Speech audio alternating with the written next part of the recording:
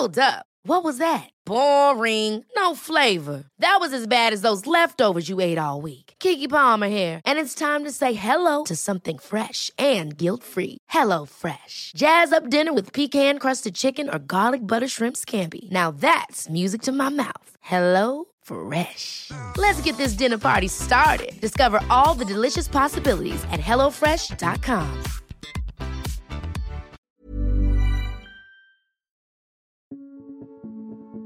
Everyone who pays attention to markets, investors, journalists and pundits, loves a striking statistic. And with this recent market downturn, there have been a lot of them floating around, like the S&P had its worst start to the year since 1970. And the Dow has fallen for the past 7 weeks in a row, its longest losing streak since 1980. And don't forget the Nasdaq. It's in bear market territory, down more than 20% from its peak. Drill down into individual companies and there's even more fun to be had. In October 2020, investors valued ExxonMobil less than Zoom. Now it's valued 14 times higher. And SoftBank lost around $13 billion last year. Its shares have halved in value. Cryptocurrencies have been hit too. Crypto, obviously, right now getting crushed. Investors getting jolted by volatility rippling through the crypto world. 1 minute it looks like the market's going to rip. The next minute it looks like the market's going to dip. And I don't know what in the world's going on. While all these numbers are useful fodder for a markets pub quiz, I really, really hope those exist. We would win that. We would definitely win. Love your confidence. But these numbers can sometimes be a bit distracting. The point is that when market moves are this massive, they can lead to some nasty spillover effects. You're listening to Money Talks from The Economist, our weekly podcast on the markets, the economy and the world of business. I'm Alice Fulwood. I'm Soumaya Keynes. And I'm Mike Bird. And in today's show, the sprawling impact of the recent market downturn. We'll look at why what happens in crypto might no longer be staying in crypto. I fully appreciate the irony that I invested in something called a stable coin, which lost 90% of its value in 6 days.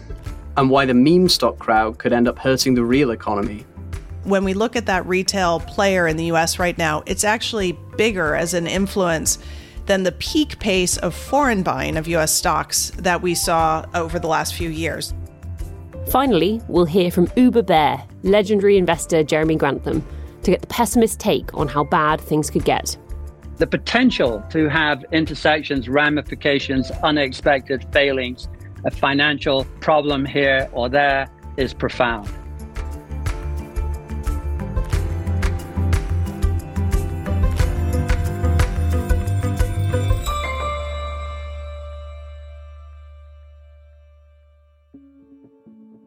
But before we get into all of that, we're going to go a bit meta and tell you about some recent changes regular listeners to Money Talks might have noticed. We have switched up our format and our hosting.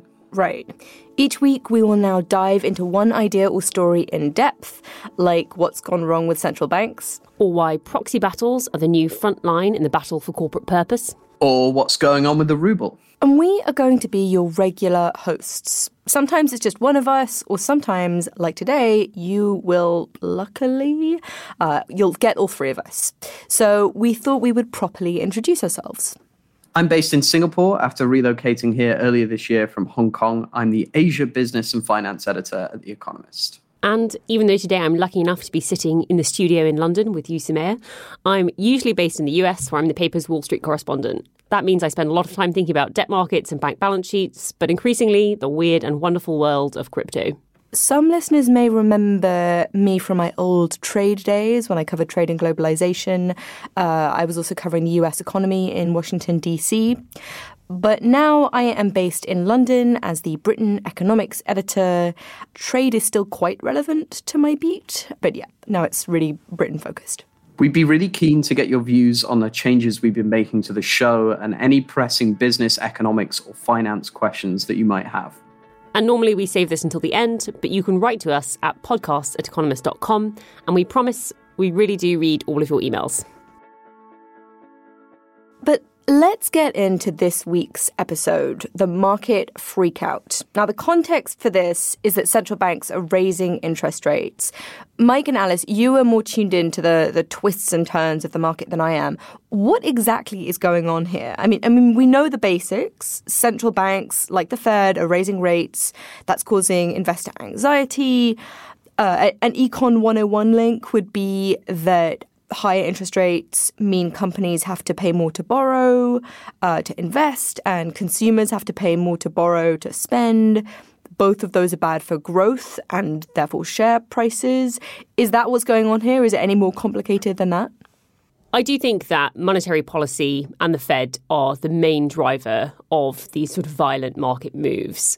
What you've seen is that essentially since 2020, the US economy and the global economy has been in an environment of very easy monetary policy, fiscal stimulus, and all of that has come to an end this year. And in many ways, it's coming to an end more abruptly and violently than people expected. So you've had sort of additional shocks to supply chains and inflation that people weren't necessarily foreseeing. The Russian invasion of Ukraine, the Chinese COVID shutdown again. And that has really entrenched in the mind of investors and people that actually hot inflation, which we've been talking about for years, or at least a year, really might not go away.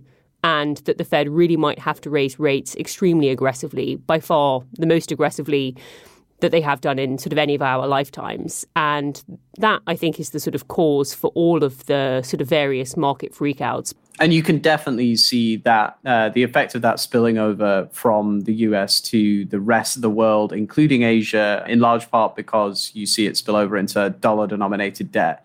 So any country or company that's borrowed a lot in dollars during the last sort of 10 years or so, when interest rates have been very low generally, is now seeing the value of the debt rise, meaning their repayments are considerably larger relative to what they're able to make. I guess my next question is why there was so much uncertainty. I mean, we at The Economist have been warning about high inflation for nearly a year now.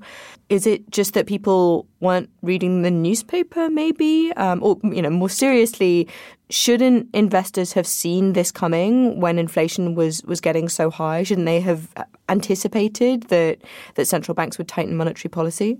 So I feel like I owe a sort of bit of a mea culpa on this, in the sense that I certainly didn't see it coming. And I think I probably spent too long in 2020 and the first half of 2021 sort of suggesting to people I know, and when I spoke to people about this, that the sort of inflationary jump probably wasn't going to last. I was one of team transitory. I thought that most of this was due to used car prices and weird pandemic reopening effects that couldn't possibly turn into sort of sustained inflation. I think one of the reasons for that is because if you've been in financial markets or reading about them or writing about them for most of the last 15 years, you have been burned every single time you have expected a big burst in inflation. QE was always going to bring inflation and there was always going to be something around the corner, and it never happened.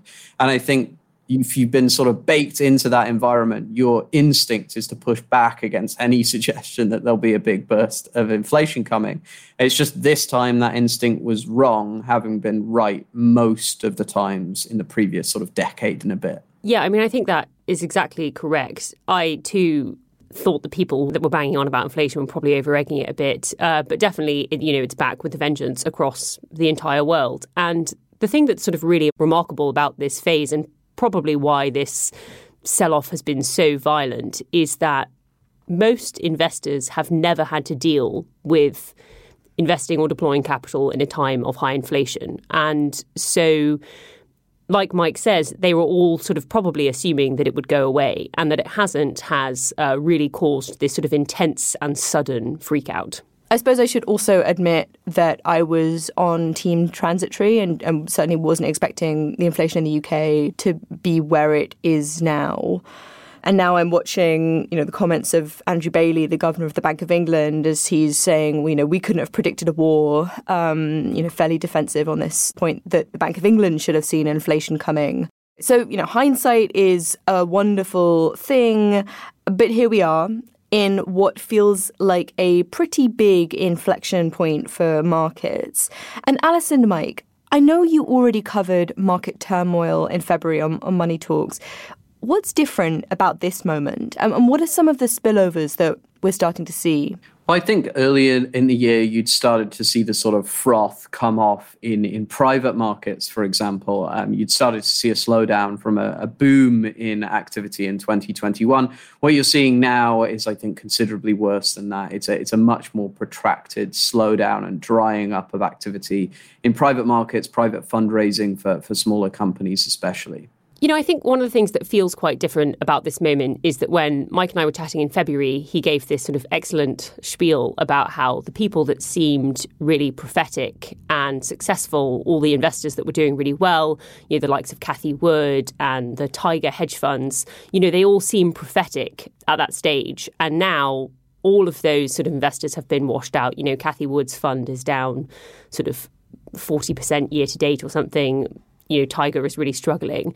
And so when we spoke in February, it seemed like, sure, some of the froth was coming out, but that felt sort of all sort of healthy and like you were losing some of that sort of really bubbly edge. And now it does feel like we're in a real sort of sustained drawdown that actually is having some sort of quite nasty consequences, these spillover effects that we've been talking about. So Mike has mentioned the private market fallout. I think, you know, in general, a good framework for how to think about this is all the stuff that really ran up or really boomed over the past 10, 12 years since the last crisis is probably where things are going to get really difficult now. So that's private markets. It's probably the credit market, the high yield market. Companies are much more indebted than they were prior to 2008, in the US at least. And also stuff like crypto, which has barely existed, didn't exist in 2008 and has become this sort of $3 trillion, now down to $1.5 trillion asset class.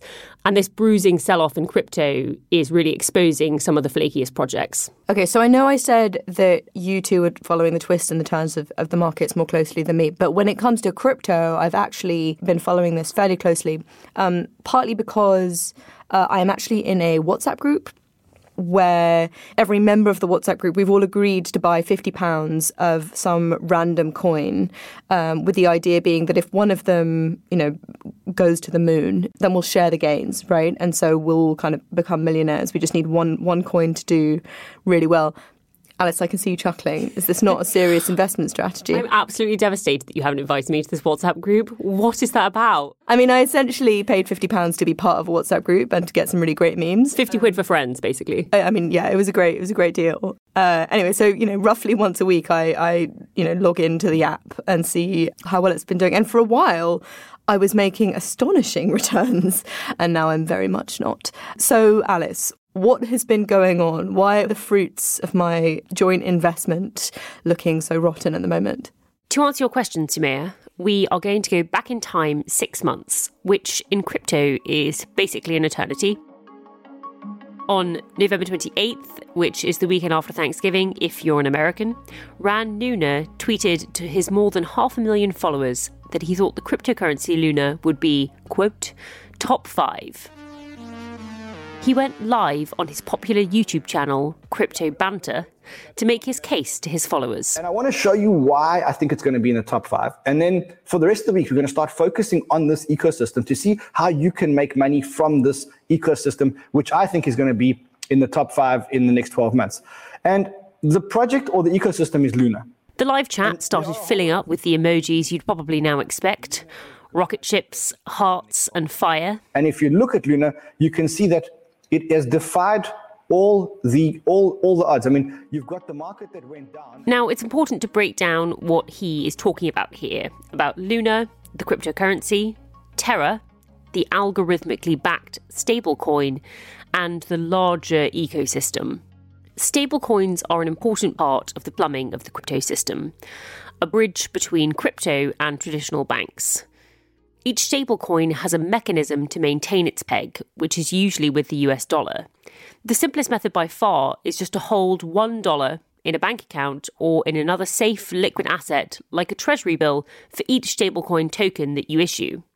Terra was instead backed with Luna, which is another cryptocurrency. The theory went that holders of Terra could always redeem it for $1 worth of Luna, which would be created in a process run by algorithms. And, bear with me here, if the value of Terra ever dropped below $1, arbitrageurs would swoop in, buy it up, and redeem it for $1 worth of Luna, which they could then sell for a profit. All of this was supposed to guarantee its stability, and that appealed to a lot of people who wanted to dip their toes into crypto investing. I've been investing since I was 10 years old. Like Alex Marshy. My dad taught me how to invest in the stock market. He's a professional asset manager. This wasn't his first investment. One of my first investments was Facebook, which I bought for $19 a share and sold for $300. Like a lot of people, he got more interested in investing during the pandemic, including investing in crypto. I was introduced to UST and Luna via a Facebook ad for a company called Stable Gains. He told us he invested a total of $6,000. And for a while, he thought he was onto another winner, like Facebook. I felt very wise, very good. The interface of Anchor shows your balance ticking up by the second. And below it says how much your balance will become in 1 year, 10 years, 1 month. So looking at those numbers, it fired off some dopamine shots that were very pleasurable. From being worth just a few $100 million in early 2021, Luna tokens rose to a peak value of $40 billion in November.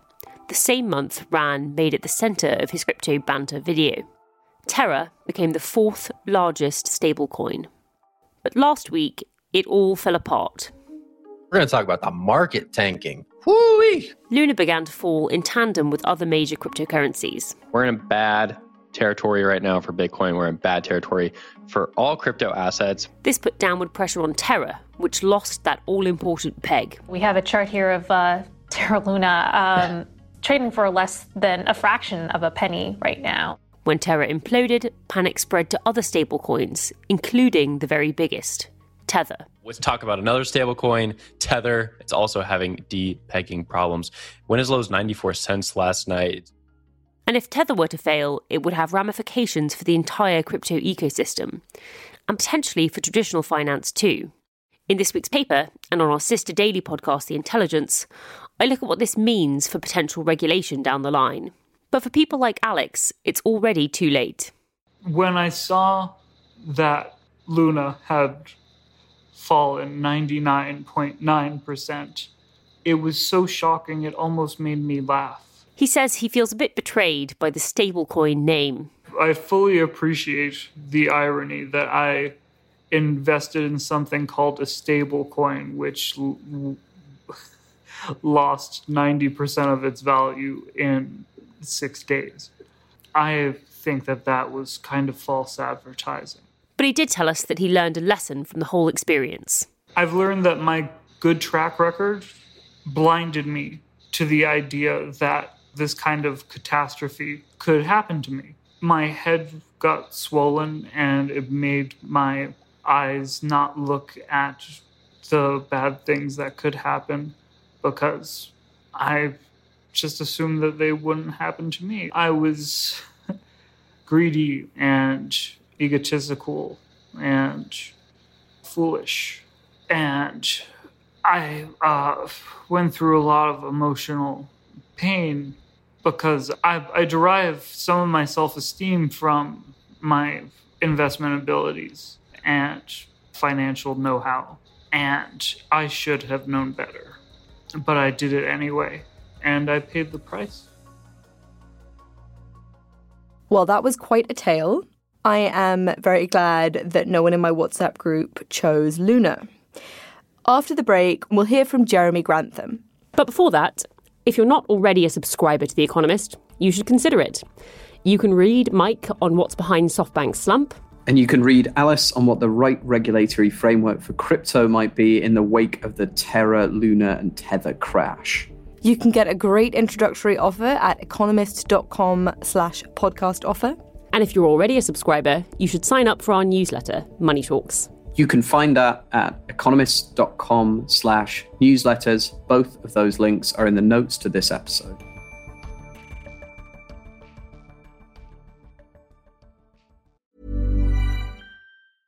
Small details are big surfaces. Tight corners are odd shapes. Flat, rounded, textured, or tall. Whatever your next project, there's a spray paint pattern that's just right. Because Rust-Oleum's new Custom Spray 5-in-1 gives you control with 5 different spray patterns. So you can tackle nooks, crannies, edges, and curves without worrying about drips, runs, uneven coverage, or anything else. Custom Spray 5-in-1. Only from Rust-Oleum.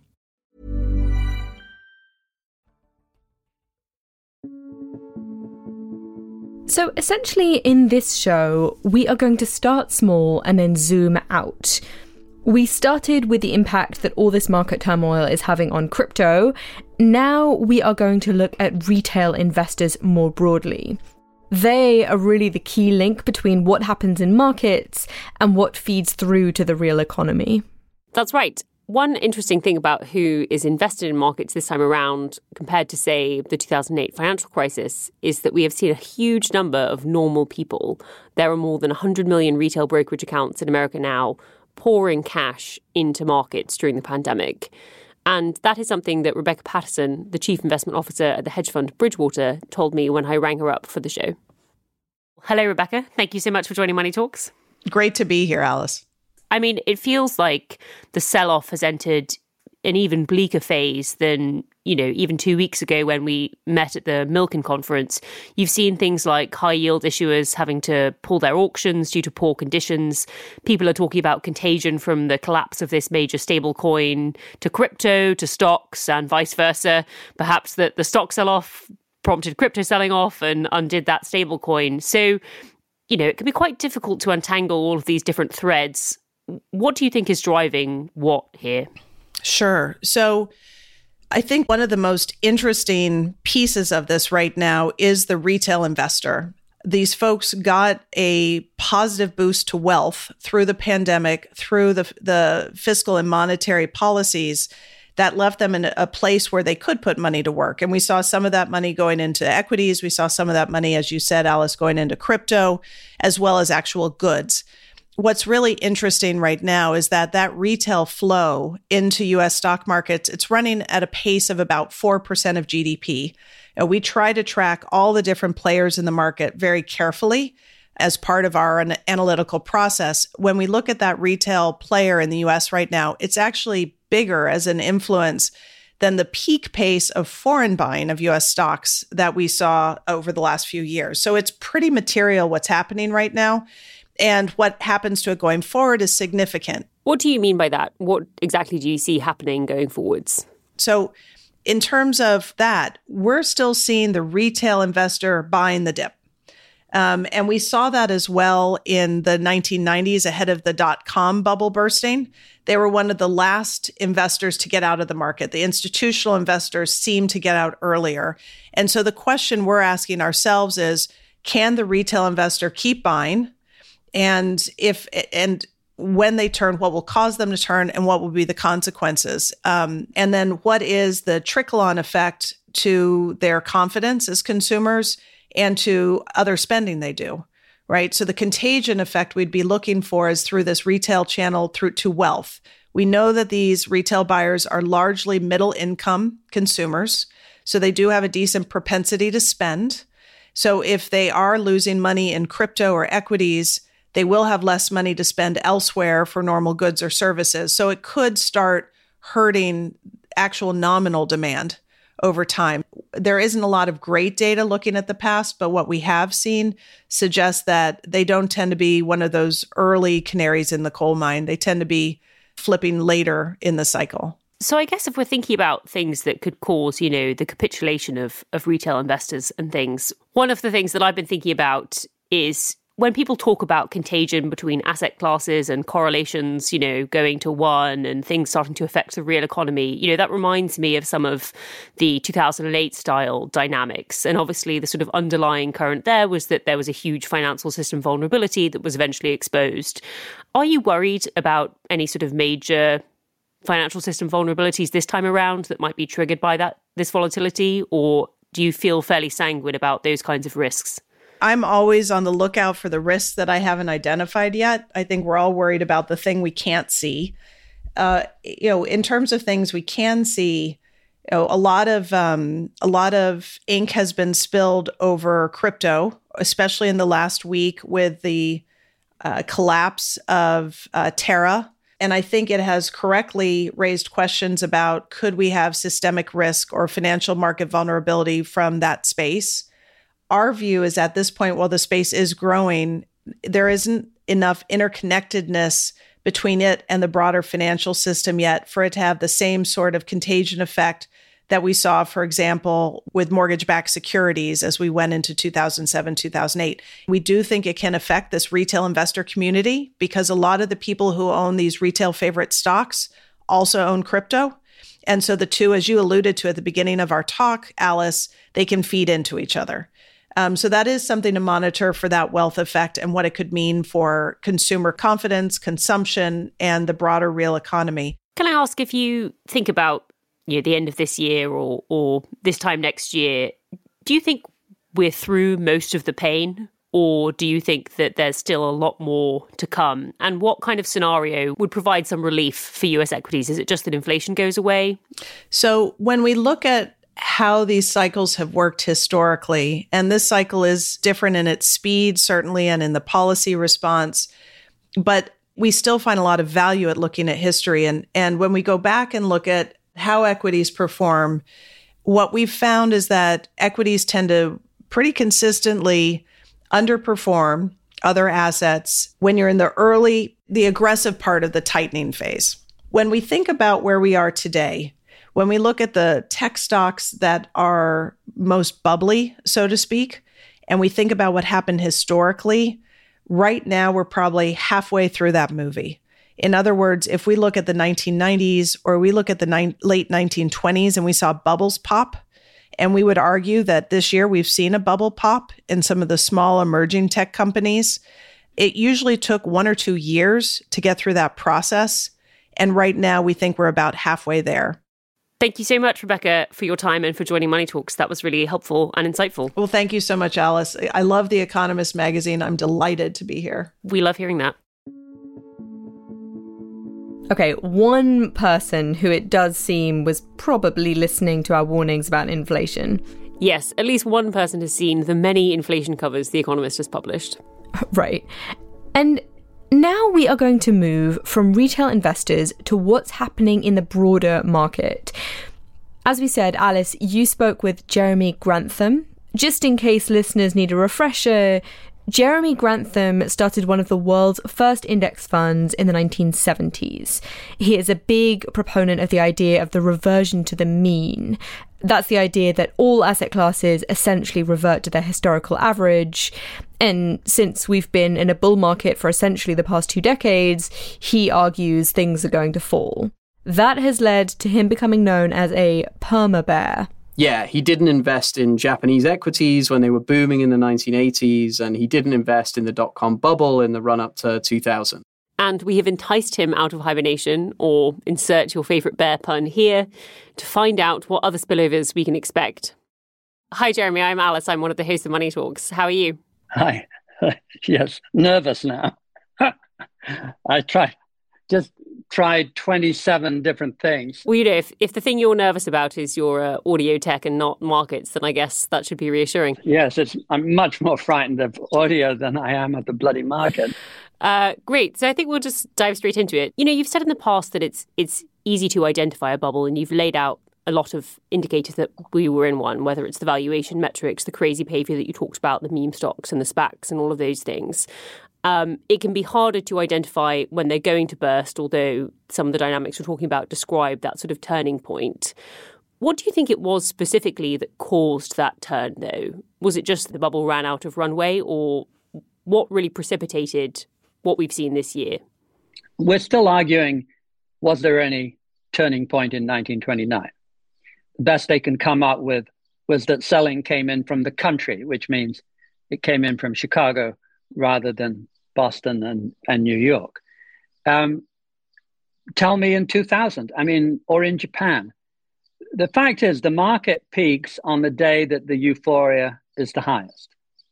And the day after that, euphoria is very, very high. It's just a little less high than it was the day before. You are never going to find that, either on the upside or the downside, really. All you can tell is that the ice is thin anytime now. I believe that is the closest you will ever get. And I'm sticking with that. You've spoken a little bit before about how frustrating you found this year as a bear. Even though stocks have fallen and fallen quite sharply, in particular in recent weeks, there have been these huge rallies along the way. And stocks haven't tended to fall linearly in the past, but we heard from Rebecca Patterson of Bridgewater earlier in the show, and she was talking about the role that retail investors have played in this. They keep buying the dip, they haven't thrown in the towel, and she said that there was the same dynamic in 2000. The retail buyers were the last to capitulate. So how important do you think the role of retail investors has been in this cycle? Well, you can see from every measure that the retail participation was much greater than normal. And why not? It had an extra $2 trillion in its piggy bank, courtesy of unprecedented stimulus programs to help offset COVID. So we should have expected. Also, they had 2 years boring themselves to death, hiding in their rooms. So it's not surprising that they took to the internet, that they found these websites, that they encouraged each other, and they touted their own stocks to the moon, and that would cause a grim determination to buy the dips. And I did indeed. I spent this year thinking it should come down faster, it shouldn't rally as much. I was actually shocked when, at the end of last month, the end of April, the history books were quite clear. There had never been an opening 4 months of the S&P that did so badly since I was 1 year old in 1939. And there had never been a NASDAQ opening worse since the beginning of NASDAQ. And I haven't checked Russell, but it's probably the same. So what a gap between my impatience on one hand. I felt the market should come down cleaner and quicker and faster. And the data, which says, guys, this is about as fast as any market ever comes down. So I will decide to be less impatient, and I will go with the data. So this is apparently the real McCoy in terms of rate of decline. Earlier on the show, we've talked a bit about how this sort of market crash seems to be exposing some of the vulnerabilities that have built up during the boom era. Are there any vulnerabilities in financial markets that you are worried enough about that you think that this, bubble popping might be more like a 2008 or a 1929 situation and not like 2000, where you had this sort of big financial market cycle, but the economy escaped relatively unscathed? Yes. First of all, Galbraith said it brilliantly about the crash of 29, that the bigger the bubble, the greater the bezel, as in embezzlement. And it will turn out that people have been behaving in a fairly weaselly fashion, as it did in the housing bust. The other thing that always worries me, looking back as a historian, is the unexpected cracks. They just pop out of the woodwork. You like to think everything is neat and tidy, but when something this powerful is going on, it's an excuse to reveal any weakness in the system, however unexpected it may be. So add those all up, and that's the most worrying thing.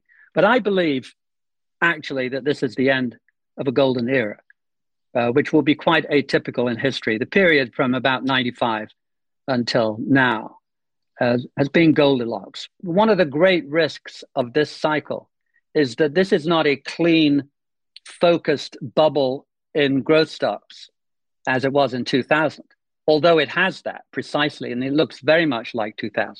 but this is also a housing bubble.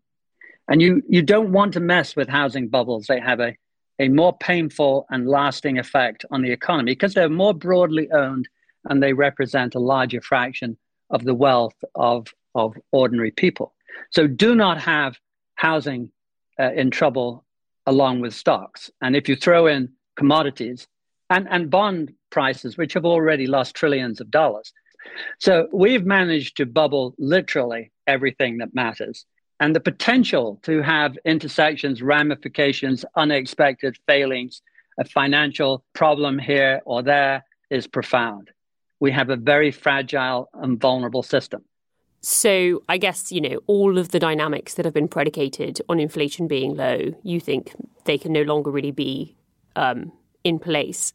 Just to play devil's advocate here, what do you say to people who say, well, we've had an almost 20% decline in the S&P and more than that in the NASDAQ. That's a pretty healthy correction. We're back to 2020 levels. And OK, house prices have gone up a lot, but there's a shortage of supply. There's this huge sort of millennial cohort moving into buying houses. So it's all makes sense. Nothing to see here. What do you say to those people who just think that you're over-egging it, I guess? Well, I'm very tempted to say wait and see. But I think what people forget is however much you supply cash that can push the market price up, all it takes is one day to arrive when there are no buyers and plenty of sellers. And the excess cash of the previous year, the previous 20 years, the previous 100 years, it's all irrelevant. The market will clear today based on today's supply and demand. OK, so the question that's probably at the top of most, layman people's minds when they hear you talking about all this and how it will all come undone is, how bad is this going to be for my real life, my everyday life? Is this just a financial market problem where maybe my retirement account suffer, but I'm going to keep my job? Or, how bad is this going to get for individuals? Are they going to lose their jobs? Is that what you're saying?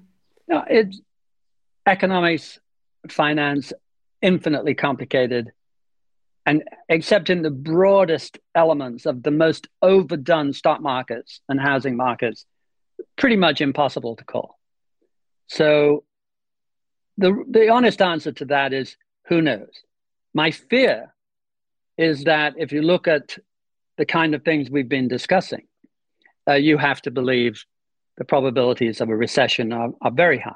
If you go back and look at the four great bubbles of the 20th century and 21st century, 1929, 2000, Japan, and the housing bubble of 2008, and you find that every one of them, of course, is followed by a recession, some mild, some severe. The best you can hope for, if you haven't messed with housing, is a 2000 mild recession. But the worst you can hope for if you mess with housing and other things is much worse. And we check off the list of the much worse. Well, at least we will be forewarned. Thank you so much for joining us, Jeremy. Well, thank you. Well, that was sobering. Yeah, I guess they don't call him the perma bear for nothing. Since it feels a bit too grim to end on that, we have decided to introduce one more new element to the show. It's the statistic that we just can't get out of our heads each week. Look, we started the show with numbers. We're numbers people. Okay. So, Alice, favourite stat of the week? What have you prepared? Yes, so this has nothing to do with markets, which are on my mind all of the time. But I watched a BBC documentary with my parents on Sunday night about Blenheim Palace. And apparently the beautiful lake that's in front of this old country home is filling up with silt. And so they're going to dredge this lake so that the view from Blenheim remains pristine and wonderful.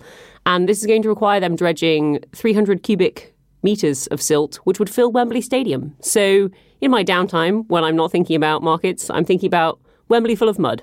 Okay, we're really leaning into our English vibes with this episode. Yes, if you haven't noticed, I am British. Oh, really? I hadn't. That's news. Mike, can you beat mud? My stat of the week is 200 million. And to be more precise, it's negative 200 million. This comes from the CEO of China's largest semiconductor company, that is Semiconductor Manufacturing International Co., who says demand for mobile phones in China is cratering. He says that there will be 200 million fewer units of smartphones sold this year, the majority of which will be from domestic Chinese phone makers, which I thought was a pretty interesting sort of look at what's going on in the Chinese economy. We saw some pretty horrendous Chinese economic data the other day, what the cost of the various lockdown and COVID-19 policies going on right now seems to be. So Mike pays attention to, numbers that really matter for the world and his job, and I just think about mud. I guess we should not leave Soumaya out. So Soumaya, what stat have you been thinking about this week? Well, my stat relates to pay. My number is 25%, which is the cash increase in pay in the finance sector between December 2019 and March of this year. So since before the pandemic, cash pay in finance has risen by 25%, and that compares to 15% in all sectors, right? So somehow people in the finance sector are absolutely killing it in terms of their pay packages. And that is kind of big enough that actually you're seeing this amazing reversal of a trend in the UK. So before the pandemic, earnings inequality really wasn't rising very much. Actually, it was pay of the poorest that was rising most quickly. But now it's really pay of the richest that is increasing most quickly. So you've got this reversal of the trend. Earnings inequality seems to be on the rise.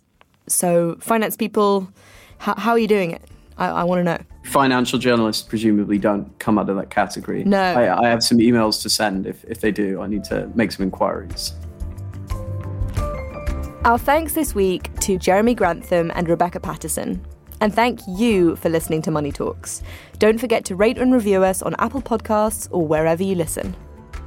Today's show was produced by Marie Keyworth. Our sound engineer is Nico Raufast. And the show is edited by Kim Gittleson. You can thank her for all the terrible puns.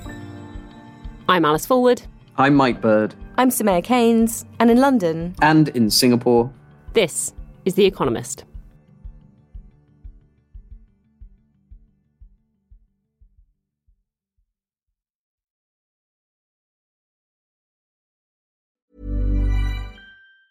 Ever catch yourself eating the same flavorless dinner 3 days in a row?